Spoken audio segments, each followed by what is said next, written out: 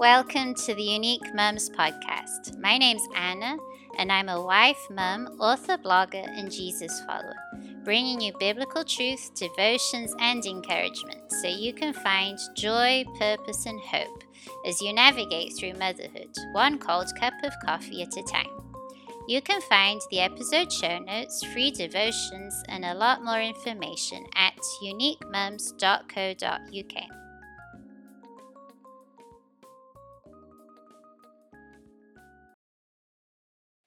Hello, Mum. Welcome back to the Unique Mums podcast. And today is the last devotion in the Purposeful Work devotional series. And it's also the last devotion before the Christmas break.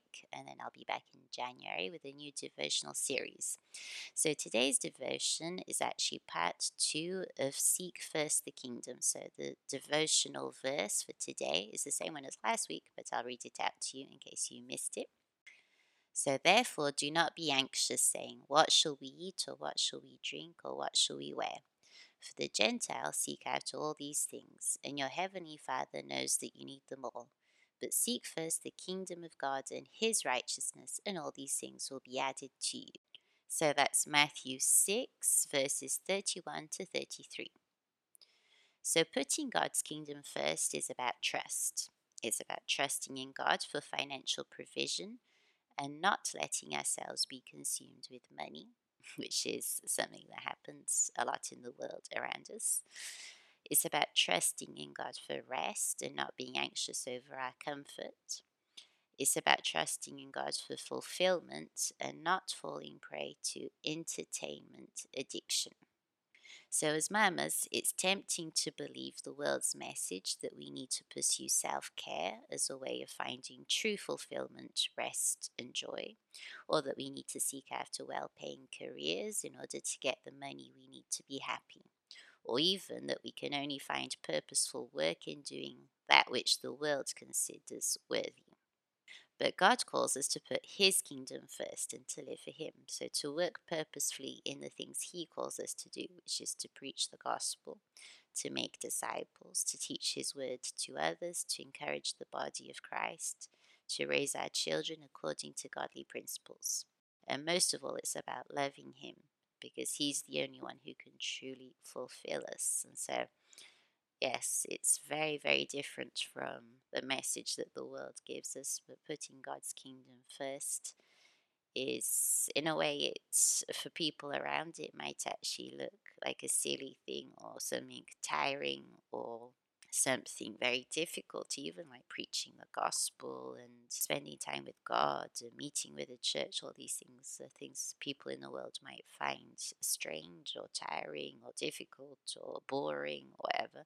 But actually, putting God's kingdom first is what brings us true fulfillment. And we know that when we spend time with God, he gives us rest and peace. And when we spend time with the body of Christ, we build others up, which is a blessing, and we're built up as well, which is also a blessing. So when we share the gospel with our children, with our neighbors, with people around us, we also feel like a real sense of fulfillment, of joy, because we're doing what God wants us to do. So all of these things are not, they might be hard humanly speaking, but they're also very easy when we do them in God's strength, when God is with us, when we're relying on him.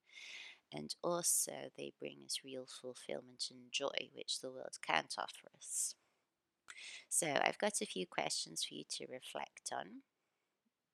The first one is, when the world says you need to pursue self-care or a certain career in order to find true fulfillment, what truth can you apply to your mind? So in that situation, when the world says you need to pursue self-care or you need to pursue a certain career, what biblical truth can you apply that will help you to not believe in those lies?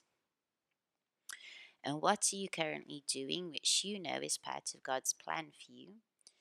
Is God showing you to change the frequency or even the motivation behind it? So this is question number 2. Both of these questions will be in the show notes. In relation to the second question, I wrote this question thinking about the fact that sometimes we are doing God's will. For example, we might be discipling our children, but maybe we're doing it sporadically instead of more frequently. So God wants us to do it maybe in a more frequent manner. And then the second part of this question is more about the motivation. So this is something we need to reflect on in prayer, and something that all of us, I think, have to do at times. Like, why are we doing certain things? Because we could be doing something that's good, but maybe our motivations aren't always lined up with God's will. And so, yeah, that's the second part of the question to reflect on as well. Right, I'm going to pray for us now. So, Jesus, help me to work purposefully in your kingdom above all. Help me to preach the gospel, make disciples, and teach others your word, Jesus. Help me to raise my children according to biblical principles. Help us to live missionally, knowing that you, Lord, want us to tell others about your great love. Help us, Lord, not to live for money, for entertainment, for worldly recognition, but to live for you first. Amen. So that's it for today. And just to remind you that my book, Impact Gospel Hope for Every Woman, is now out. It's linked in the show notes, so if you would like to check that out, I would really love it if you would read it, because it's full of gospel truth for us as Christian women. And the feedback about it has been so good. It's been such a blessing for other women that I'm sure it will bless you as well. So, yes, please check it out. And yeah, that's it for today. And I hope you have a lovely, lovely Christmas. That God's presence would be with you and your family. It would be a really blessed time.